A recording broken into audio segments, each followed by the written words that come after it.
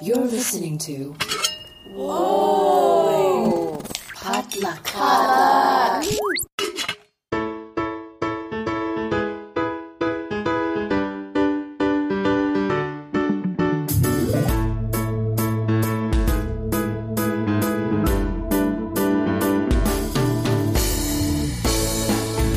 And welcome to another episode of Books and Boba, a book club and podcast featuring books by Asian and Asian American authors. My name is Marvin Yue. And I'm Rira Yu. And today we have a very special episode for you. It's been a while since we did our last author interview, but on this episode we have Abigail Hing Wen, whose debut novel, Love Boat Taipei, just released this past week at booksellers everywhere. We had a great conversation with her, talking about her inspirations writing the book, about Love Boat, as well as all the amazing characters that are in it. I think she mentioned about 30 Asian characters, all with individual drives, wants, dreams, and backgrounds, which is pretty amazing for a story. And without further ado, here's our talk with Abigail.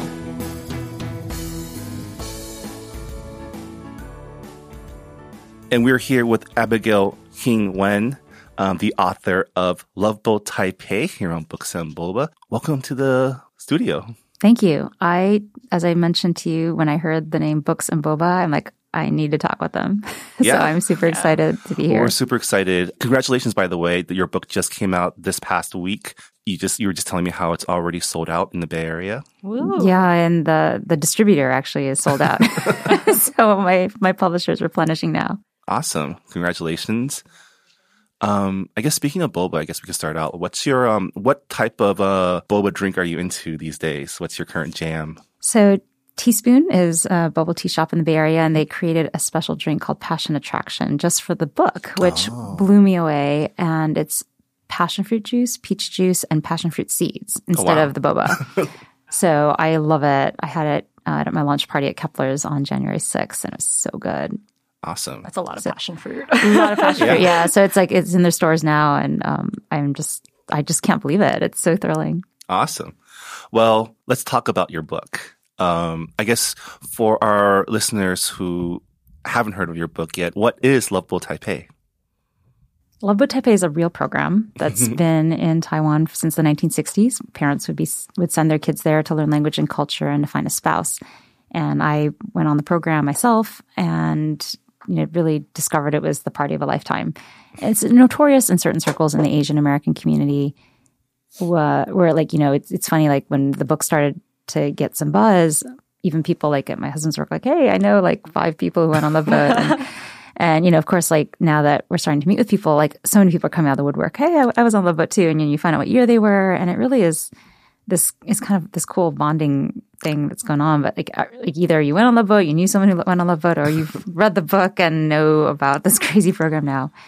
So the book itself is the story of a girl named Ever Wong who is going to medical school. It's one of these 7-year programs that will accelerate her track, but secretly longs to dance. And she's really wrestling with this and, not wanting to let down her parents who want her to go. Her father was trained as a doctor in Asia, but wasn't able to practice in the United States. And, instead he's been an orderly at the Cleveland Clinic for all these years, really sacrificing a lot to make sure Ever and her sister could have a good life in the United States. And so she's really under some pressure, I think, some of that's self-imposed, some of that's actually imposed to repay her parents and to really help them to fulfill the dreams that they have for her. Yeah, I read the book and it's amazing. Everyone should go buy it if they can at their local bookstore. And I love that it was a coming of age story, the type a lot of people are familiar with. Someone goes on like the trip of a lifetime and has their whole worldview changed through the events. But this story is a coming of age story from such a Asian American, specifically Chinese American, Taiwanese American lens that like I couldn't help but like really like I was invested in it from like the jump. Because you have so many characters in this story that are from so many different backgrounds, and they're all people that I knew, either growing up or going to college with, or people that I know today. And I think that's really awesome. We talk a lot about representation, especially in media, and in the case of this podcast, in the literary world, people writing characters, people introducing new stories, and having like one book have so many different kinds of individuals, characters who happen to be Chinese American was such like what's really amazing to read. And not only, you know, the students, but also a lot of different types of adults too. And I guess getting to my question, where did the characters come from? Are these all people that you went to Love Boat with, or are these people that, you know, you developed through, you know, research and talking to people who went on Love Boat? So the original idea behind the book was hoping to showcase some of the diversity in the Asian American community. So there's a cast of over 30 diverse characters. And I think part of the reason why I had so many characters is it took me a long time to figure out who was supposed to go on this trip. Like I knew that it was a transformational trip going to a country of your parents' origins and being able to see, you know, to be on your own for the first time as a young person in an environment where you've got other Asian American peers. It's a really unique experience for someone who's been a minority and growing up in Ohio without any other Asian Americans around. So part of it, I think, was just experimenting with so many different characters initially. Like, okay, does this character need to go and does that character need to go? And eventually it came down to, you know, the four main characters, Ever, who's the dancer struggling with whether she should continue on this path to med school.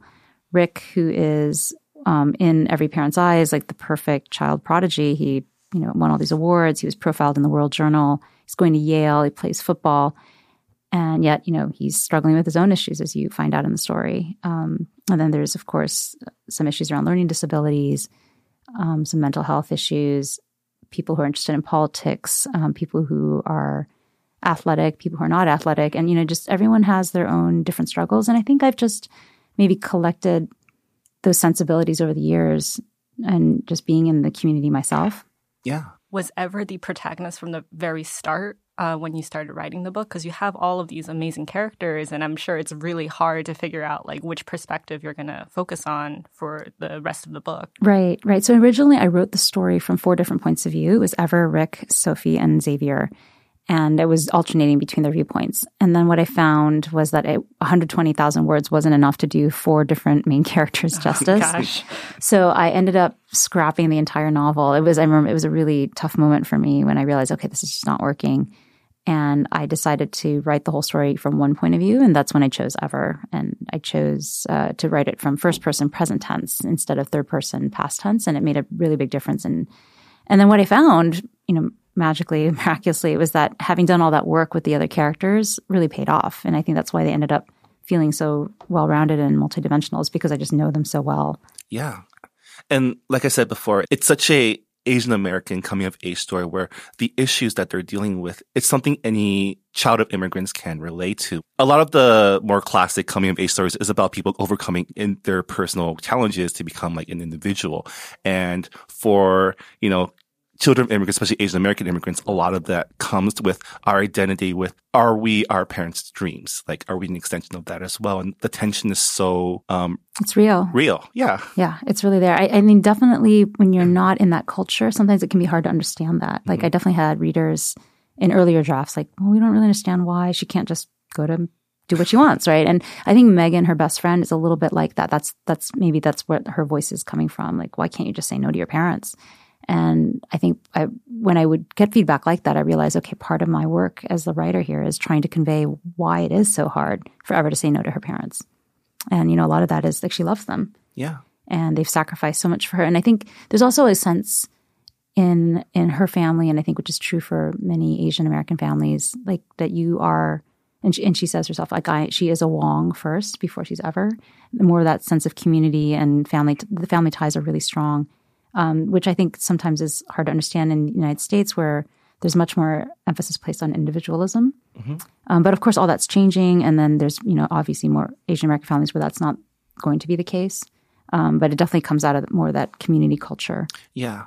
And definitely another part of the coming of age that's unique to Asian Americans, I feel like, is that point in time when you find out that you're not alone. And you find other people that have similar experiences but different. Right. You know, I think, like personally, I grew up in the San Gabriel Valley, so I always grew up amongst Asians. But I definitely relate to the fact that, like, once you get put in a situation where you're in close proximity with like people that are like you know, you kind of feel less less alone. And I think that's a really, it's a universal thing, but it's also specifically an Asian American thing that I found with a lot of friends that come from places like Michigan, like Ohio, like the Midwest, where they literally were the only Asian kid in their school.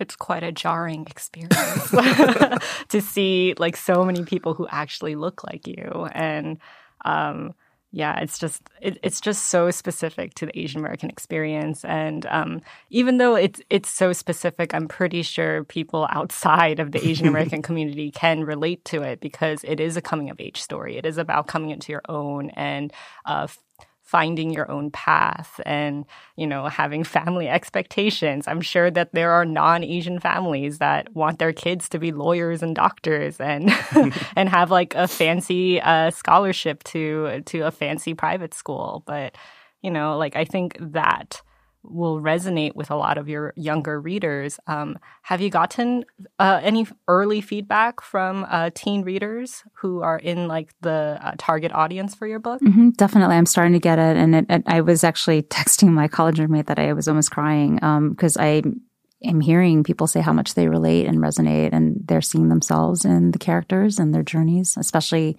with their parents or feeling like they haven't been seen. There's a girl on my HarperCollins team named Jane who when I first met her, she told me she'd read the book 3 times and had never felt so seen before. And I mean, that's actually how I felt when I went on Love Boat myself. I think also what you're pointing out is, we Asian Americans are a visible minority, right? So wherever you go, you can't really hide the fact that you are a minority and that your family immigrated at some point to the United States, even though everyone's family is immigrated to the United States.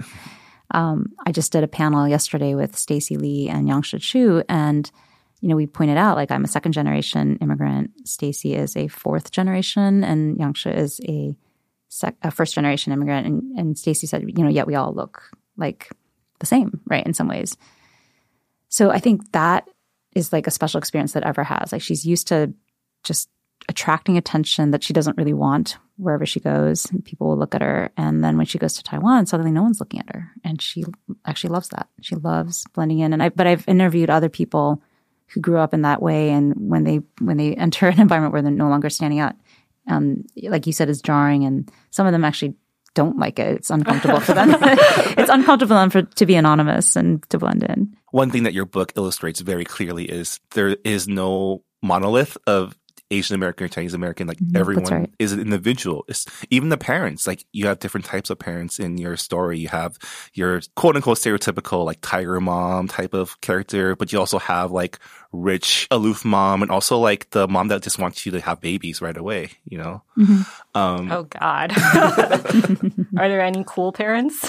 There are actually, yeah. I don't know how much they made it onto the page. So, like there's so many characters that are off the page. Yeah.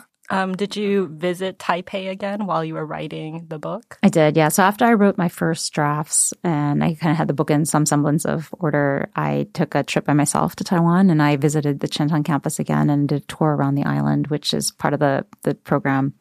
And it was great. I really definitely felt I was able to connect in a deeper way to the characters and how they would be feeling while they were there. I'm sure it was a different experience when you went as a teenager. Yeah, definitely. Right? Yeah. I think, one thing that struck me on my trip this past time was how much food would connect her back to home. So when I saw a platter of fried eggs, I'm like, oh, that's exactly like what my parents would, make. And the sausages and the tropical fruits that her mother loves, like all those are moments where she's like, okay, I remember, I think about them. And even though in those moments, she actually doesn't want to think about her parents, but they kind of bring them back into her, her presence. It's not an Asian American book without great food right, in the pages. Yeah, I used to joke that one of the best things about being Chinese was the food. And I usually say that every time I sit down to dim sum. This book is also a really fun, like, YA rom-com romp. You fit so many tropes into this book. You have Rira's favorite, fake relationship. Yeah. You have love triangles. And you also have, like, the, let's say, the community center talent showcase at the end of the book. Yeah, I really enjoyed that part. In fact, I didn't even notice until you pointed it out. But you're right. Like I did end up getting a lot in there. And I remember in an early draft talking with someone who was trying to critique the novel. And she's like, the fake relationship, like that could be the whole entire book. You should just cut everything else out and just focus on that. And I was like, no, I think I'd be bored if the whole story was just that, because it's not because it's not a good story, but it's been done so many times and done really well by other people. But I think that was, for me, that's like my value added is I crammed a lot in. Like it's a really densely packed story with like all these different threads are intertwined into each other. And I think I just enjoyed that. And figuring out how to make it all work together seamlessly was the big challenge. And one of the reasons I think I like to write so much is writing a novel is the most complicated problem that I've ever tried to solve. And I've worked on a lot of complicated problems. So this is your debut novel, right? Yep. Like, when did you start writing this book, and when did it become like something that you knew was going to become a novel? Like, how was that journey for you? I've been writing for 12 years. So I mentioned I started writing a fantasy novel when I was pregnant with my second child. And it took me a really long time to have something that got through the gates. I had written one novel, sent out to agents, got rejected. Second novel got me an agent, but I couldn't get it through the marketing team. Like there was an editor who'd read it overnight, loved it. Marketing team, like, oh, we don't know if we can market it. And I had another book, same thing exact happened. Like, editor read it overnight, couldn't get it through marketing. Along the way, I got my MFA in writing, and that was really important, I think, for developing my craft. But I think, my friend Saba Tahir at my debut party, she said, this was the book that was meant to be your first one. And so here it is. And, in retrospect, like going through all that, all those ups and downs of, coming close and then not getting there, it's made me much more resilient about the writing. I know that there's still a long way to go and with everything. But I feel like this book is coming out really strongly, and so I'm grateful for that. I'm glad like I'm coming out with a work that seems to be resonating with so many different types of people, and I'm grateful. Was there a favorite scene that you want to share with us from the book? So I have some favorite scenes, but I think they'd be spoilers. Oh, no. But I do. I love all the dancing scenes. So I danced a lot growing up. I was did ballet, show choir, and dance squad. Oh, wow. And there's a rhythm to the book of dance sequences. And if you look at it again, you'll see like there's one in the beginning where she's practicing for an audition with her best friend and they do a duet together. And then there are other dance scenes. There's stick fighting, which she eventually will make her own and incorporates into her dance routine. And then, of course, there's this big finale at the end when it all comes together. So I think those scenes are really fleshed out very vividly in my head, and I enjoy those. They're really well written too. They're a lot of fun to read. I'm pretty excited because I love ballet. I think I have seen every single dance movie, so yay! I'm pretty excited. I did love all the kind of Easter eggs you slipped in there. Of like, if anyone grew up in a Mandarin speaking household, they would pick up on like World Journal. And I just talked to them. Actually, they wrote an article that just came out this week. Yeah, and then we all know that one kid that our parents like to compare us to. Yep. Absolutely. And it keeps going on into your adulthood, right? Look at that other parent who's so much parenting their kids better than you. It's always a competition, right? Yeah. My parents are, look, all your friends are married with kids. There you go.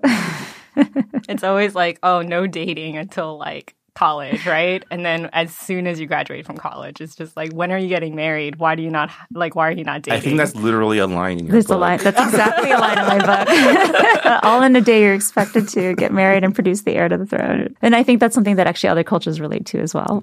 I've definitely heard stories from my friends who are Jewish American, and my editor's Italian American, and she also finds that there's a lot of similarities with her family. Were there any really funny or ridiculous love boat stories that you've heard from the people around you? Yes, I've heard so many stories. So I wrote the whole book first before I interviewed anyone. I wanted to do that just to make sure I could kind of get it out myself. And of course, I talked to my husband extensively, who was also a Love Boat alum. But after I wrote it, I did interview a number of people, and I got all kinds of crazy stories. Most of them did not, the vast majority are not in the book. But my favorite one I heard very recently, and there were apparently 80 guys broke into a Chinese antique shop. Okay. And they were facing either jail in Taiwan or getting sent home. So, of course, they all got sent home. But I was like, wow, nothing that bad happened in my year.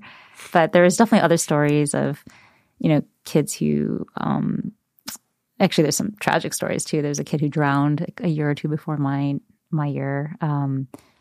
And think someone got a shoe thrown in their face because people are climbing over the walls and they have to throw the shoes over first. And then, and so someone I think was saying there was a bus ride that was really long and people couldn't go to the bathroom. So somebody went to the bathroom on the bus. Oh. So that one's definitely not in the story.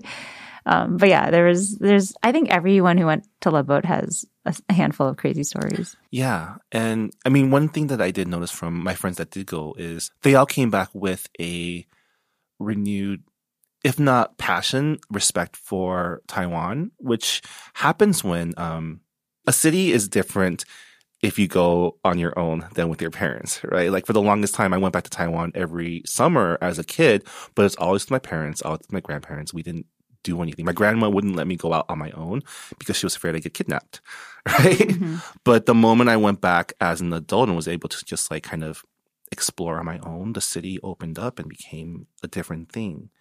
And that was what I saw happen to a lot of my friends who went on Love Boat. I'm not sure if it's the same case with like Taiwanese Americans or Chinese American, but at least because I'm Korean American and I actually did go on a similar trip at Yonsei, right? Yes. But I told Marvin before, it's in a previous episode, I only lasted like maybe a week because I got really sick. But, no! I was one of the tragic tales. I did get a story from Yonsei that appears in this one.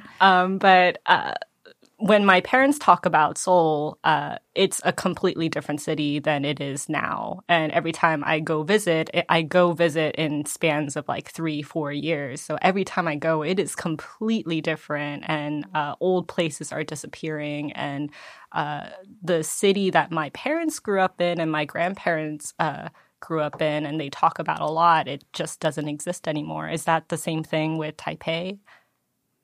That's a great question. Yes, it has changed a lot as a city, for sure. So much of Asia has modernized so quickly. The subway systems are incredible, especially because they're all brand new and they're able to rethink things and use the best technology. And we saw that with cell phones. And, I think it's just going to get more and more interesting. Was there a specific character that was difficult to shape during your drafting process? I know that you went deep diving into each character that ended up in the book, but was there one that was specifically difficult to get into the head of? So not so much difficult to get into the head of, but I think the one that was most difficult to write is Jenna, Rick's girlfriend, and I hope I'm not spoiling too much by talking about that. And so you'll see like people, Sophie doesn't like her at first. She's like, she's so clingy. She's always monopolizing Rick's time. And Rick's whole family do not like this girl. And it's a very Crazy Rich Asian situation. It does seem that way, right? And it turns out there's a lot more going on than people realized. And, that is actually part of the hope in writing that character in particular is everyone's got a backstory and like there's always more going on than you realize. And actually she's a very strong character in her own ways, very smart, and she needs help. And I think there's a moment when they finally understand that, and that's really important for the whole community, I think, to realize like, oh, we've been judging this character. But getting her on the page in the right way, I think was the hardest part. And I'm not sure, that I've completely done it right, but I definitely tried my best and felt like it was a story that was important to have in there. I mean, that was definitely something that I noticed while reading your book was you also managed to include representation for people with learning disabilities and mental health issues. And these are real issues in our community because people either don't talk about it or don't understand it. And you illustrate really well like the consequences of not understanding things like having a learning disorder or having a mental health and how that shapes how people see themselves in their place in the world. And I think that's really, in terms of representation, really great that you have that in your book because I'm sure there are people going through that as well that can relate. Mm-hmm. Yep. I think it was important to me to talk about that in particular. I think sometimes being Asian American, we focus so much on our ethnicity and how that makes us stand out. And a lot of things that are quirky differences, it gets chalked up to being Asian American. And actually it's not. It's related to having a learning difference or other issues that maybe if we weren't distracted by these other things, we would have noticed. But I also think there's, our culture needs to move in this area, like in just embracing open conversations about learning differences. It's not something to be ashamed of. Like I think someone when my kids were going through the school system, someone said, classrooms are designed for girls and not boys necessarily. And not that we want to divide the world into girls and boys, but there's something to different learning styles, and some people are going to thrive better in an environment where you're sitting on a carpet in a circle and listening to the teacher, and other kids need to be much more hands-on and moving and active and have lots of breaks, and that's all legitimate. Like, I think there's some statistic now that 20% of high school boys have been diagnosed with ADHD, and there's reasons for that. I think it's not necessarily that there's a disability. It's really that their brains just work differently, and I'm excited to have had that opportunity to explore that with some of the characters. Yeah, you can have the same learning disability, but what I've noticed is because both of my brothers are autistic, and I've like in high school, I took care of other autistic children and special needs children as part of like a babysitting program at church. But I've noticed that they were learning things completely different from like their white and Black counterparts at school in their special classroom, because like their parents, they emphasize so much on making their kids learn how to speak. And that's not something that is really emphasized as much now. Now there's iPads. Now there's like ways to train your kids to speak through pictures. And I've noticed that a lot of Asian American families, they don't know about these programs and these There's ways a lot to of teach resources because like just no one talks about it. There is no translation available. And same thing with mental illnesses. Like therapy is not really something that is talked about. Right. Yeah. So I'm really glad that that's actually in the book, because I think it is very, very different in terms of like what non-Asian Americans with those disabilities experience and how they are able to cope with those challenges in their lives. Yeah, I think you really nailed it. That there's just lack of information being disseminated in parts of the community. So people don't understand that there's resources, that there's not really as much of a stigma attached to it as there may have been in 45, 50 years ago. Are you planning on writing a sequel for this book? Or, you are? Okay. So I have a 2-book deal on this. So I am currently working on the sequel, which follows the story of a couple of the characters that people really wanted to know what would happen. And then there's just, because there's so many characters and they all have so many interesting backstories, like there's really endless stories that I could write. They're all swimming around in my head, and I need to just get them out at some point. I'm guessing that they're not on the Love Boat again in the second book. Yeah, I don't want to spoil it yet because I might change. Especially with this book, I rewrote it from the ground up. So I am still working through that now. I mean, something I noticed about Love Boat kids is they stay in touch and they go back more often than not. And there's definitely a lot of ways to get them back together again, especially because of the bonds that they build on that trip. So it's also like we're in the second decade of 2000, so people can text and do WhatsApp. It's very, very different from from like the older generations of Love Boat, I would say. Yeah.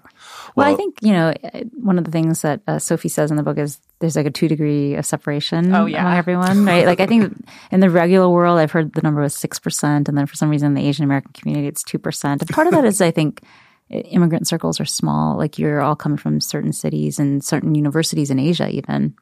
So the parents tend to know each other, and then the kids eventually meet and going to similar schools. There's also just the general Asian American community around the Love Boat community, and they're 2 degrees apart from each other. Yeah. Well, congratulations on the successful launch of your debut novel. Thank you. Congratulations. You have a very busy schedule ahead with your launch tour and everything. So good luck with that. Where can our listeners find you if they want to learn more about the book and contact you? My website's www.abigailhingwen.com. So that's probably the best source of just general information. And I have a newsletter that I'm supposed to send out on a regular basis. I don't know how regular it'll be, but it's another way of keeping up. And then, of course, I'm on social media, Abigail Hingwen in Instagram and Twitter and Facebook. I just remembered a question, but it's like a very general question. What are you reading now, or what do you recommend?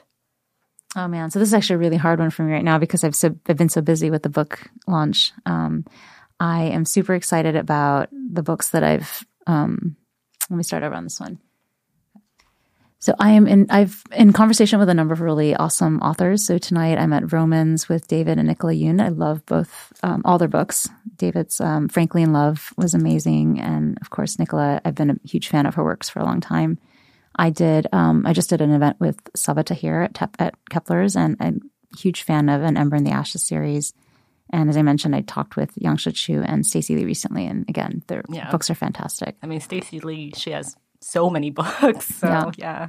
My husband is not a big fiction reader. And so when he asked us for recommendations, the 2 books I gave him were The Road by Cormac McCarthy, which is one of my all-time favorites. Very different than Love Boat. It's, a dystopian, dark story. But it's just incredibly brilliantly written. And American Born Chinese by Jean Yang, because that one for me was the one like, okay, this is my story. Congrats again on the launch. Best of luck for everything in the future. Good luck on writing the second novel. Thank you. I think I need that. Yeah. And thank you so much for joining us on Books and Boba. Yeah, thank you for having me.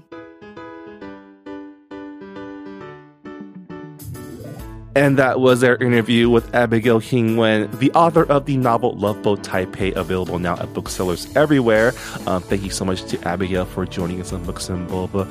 And on that note, that'll also do it for this episode of Books and Boba. A quick reminder that our January 2020 book club pick is The Three Body Problem by Cixin Liu, translated by Ken Liu. Hope you are making your way through that book. And don't forget to watch out for our regularly scheduled mid-month episode coming out next week, where we'll go over the latest book and publishing news in the world of Asian American literature. Rira, thanks again for joining me on this episode. All right. Bye, everyone. Thanks for listening to Books and Boba. This episode was hosted by Marvin Yue and Rira Yu and produced and edited by Marvin Yue. This podcast was recorded at the Potluck Podcast Studios located within the Visual Communications offices in downtown Los Angeles. You can learn more about Visual Communications and their programs such as the Los Angeles Asian Pacific Film Festival by going to their website at vcmedia.org. Thanks also to the Potluck Podcast Collective, a collective of Asian American hosted podcasts that Books and Boba is a proud member of. You can learn more about our fellow Potluck podcast by checking out the website podcastpotluck.com.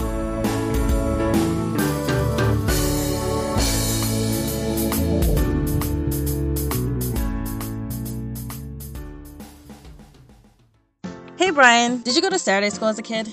I sure did. Did you? Totally. Well, at our podcast, Saturday School, we don't teach a language, but we pass along the culture that we do know. And that's Asian American pop culture. Ada's a journalist, and I'm a professor and film festival programmer. We've watched a lot of great Asian American movies, and we want you to watch them too. Come listen to us as we look back at the pioneering films that have led us to today.